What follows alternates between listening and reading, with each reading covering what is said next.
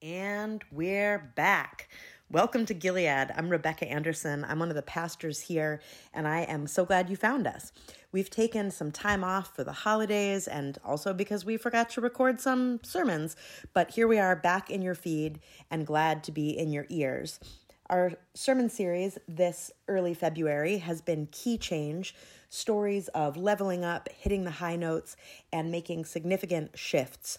So here, preaching on that theme from Sunday, February 12th, it's my co-pastor and yours, mostly mine, Vince Hamlin. Sometimes an album becomes the perfect soundtrack for a season of your life. I was on a choir trip to New York in 1994, as some of you call it, preschool.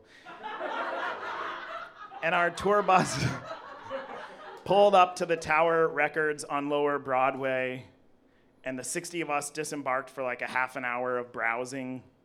In hindsight, we must have been like running early for wherever we were supposed to be next. But that decision to kill some time in that store became a turning point in my 14th year of life. When it was finally time to leave for our next destination, I stepped back onto the bus, the new owner of Nirvana's third and final album, In Utero, on cassette. That's why I'm holding it like this. I don't remember for certain what cassette I popped out of my Walkman to make room for that new purchase, but I know there were some likely options. It could have been Mariah Carey's sophomore release, Emotions, from a few years before, or the soundtrack of one of the hit movies of 1992, The Bodyguard.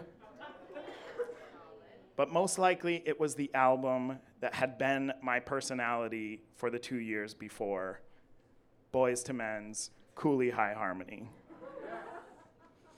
Changing out the tight harmonies of It's So Hard to Say Goodbye to Yesterday for the raspy vocals and raw guitar strings of All Apologies felt like a moment that marked a change in me, or maybe more accurately, like capped off a long change that had been building. I had ended 6th grade in like a purple silk shirt singing that key change from I Will Always Love You. And over the course of 7th grade, I had switched to a ratty gray cardigan that I inherited from my grandfather, and the ironic distance of songs like Dumb and Penny Royalty.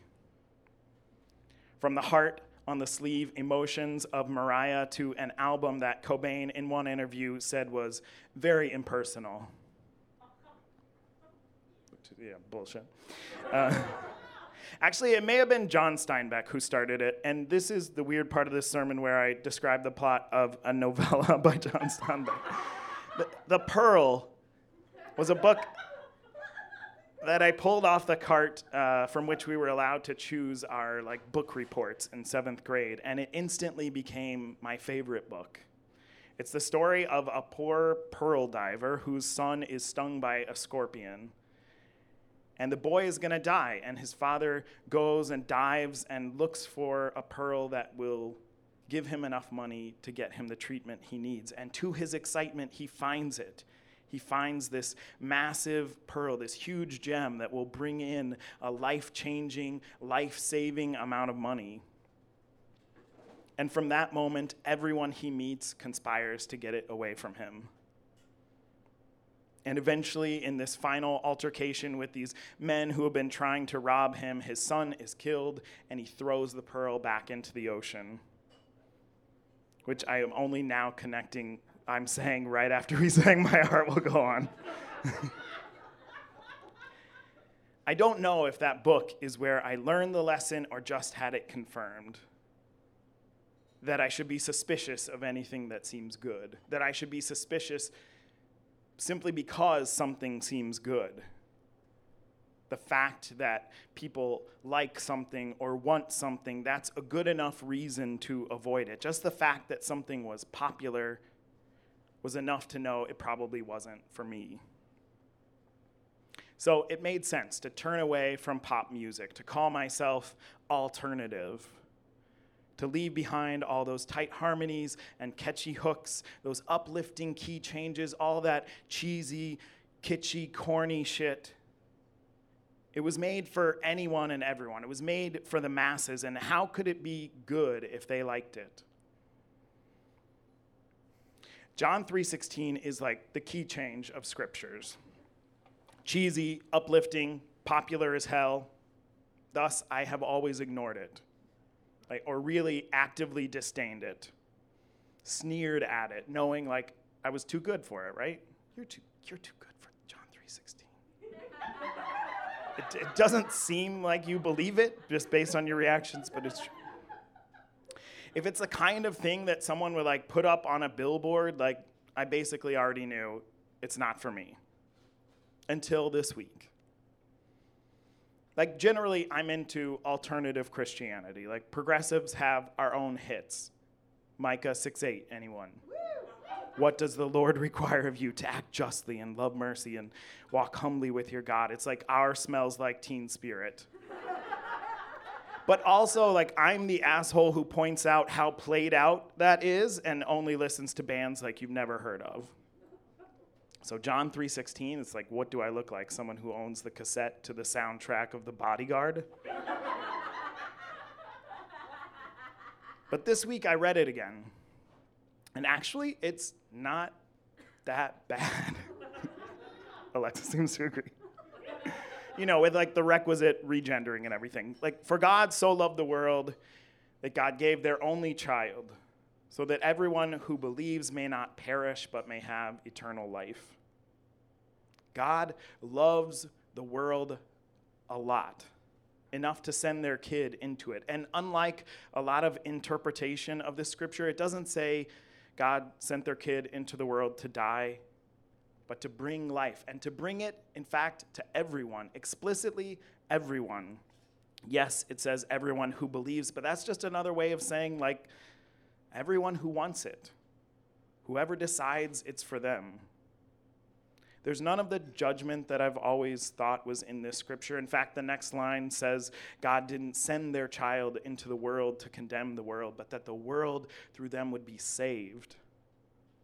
Despite what I assumed from the fact that it appears on so many billboards, it's actually kind of good news for everyone, or at least anyone who wants it, who will trust it, who can let it in.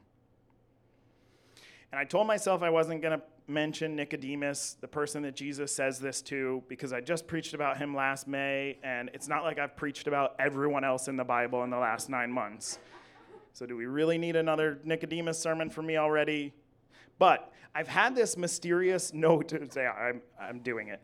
I've had this mysterious note on my phone since July. Sometimes I write myself notes to, like, if I have a sermon idea or an idea of like a devotion that I should write in the future, so that when I'm stuck for an idea, I know what I want to say. And in July, I wrote myself the following: Devo, Nicodemus pretends to be confused about what Jesus is saying. And I've read that several times this year since I wrote it, when I've been trying to figure out what to do for a devotion. And every time I read it, I don't know what the fuck that means or why I thought I should write a devotion about it until this week. And yes, now I'm just going to straight up preach about Nicodemus. He comes to Jesus at night when the crowds are gone. Jesus is his guilty pleasure. The cassette he secretly pops back into his Walkman to hear Motown Philly play one more time, even though he's actually too cool for it. Because in a way he can't admit, he thinks it's actually really good. And Jesus tells him it is really good. The things I'm saying, they're really fucking good. For you, Nicodemus, for everyone, for you, if you just let yourself believe it. You've got to be born again, Jesus tells him. Shake off this cynicism and let yourself believe it. Quit with this dreary fucking sad sack act. You do not have to walk on your knees for 100 miles through the desert repenting. You only have to let the soft animal of your body love what it loves. Let yourself read Mary Oliver, Nicodemus. Who cares if it's cheesy? Love what you love. Let go of this ironic distance, deciding that things are bad precisely because they seem good, because they call something forth in you. Let them be good. Let them be good for you. Sing the key change. Feel the joy. Get up and dance. And Nicodemus pretends to be confused by what Jesus is saying. This very smart man. How can someone be born again? Do you want me to go back into my mom's womb and come out again? And Jesus says, you're a teacher of Israel and you don't know what I'm saying? Bullshit. You're just scared of getting your hopes up, of looking stupid, of believing that love and life and healing are possible for you. But they are for everyone, for anyone. Just let yourself trust it. Sometimes a song can change you in a moment. It was October 15th, 2017. It was 1 week before Adam started as our music director. And we had just started singing pop music as a church, something we never planned on doing, the kind of music I didn't listen to, though I knew all the words, it turned out. The kind of music that you kind of can't help knowing all the words because it's everywhere, because it's popular, but nothing I wanted to sing along to. We were at Redline Tap, getting ready for worship, running through the songs for that night, one of which was Unwritten by Natasha Bedingfield. It would be better if it were a song with a key change, but really that whole song is like one big fucking key change. Cheesy as hell. Nothing I would ever listen to, though I found I already knew it by heart. And then for one verse, in a moment of weakness, I let myself believe those words were for me. I let myself feel the joy of that cheesy, rising melody. Let myself feel the hope of the blank page before me. And yes, I lifted up the dirty window and let the sun illuminate the words that I could not find. And fucking tears started streaming down my cheeks as we rehearsed. And I sang that played out pop song wholeheartedly, believing that life and love and healing were possible even for me, the pearl of great price, life-changing, life-saving goodness for me. And I popped out the cassette I had been playing for so long, and the soundtrack of my life changed.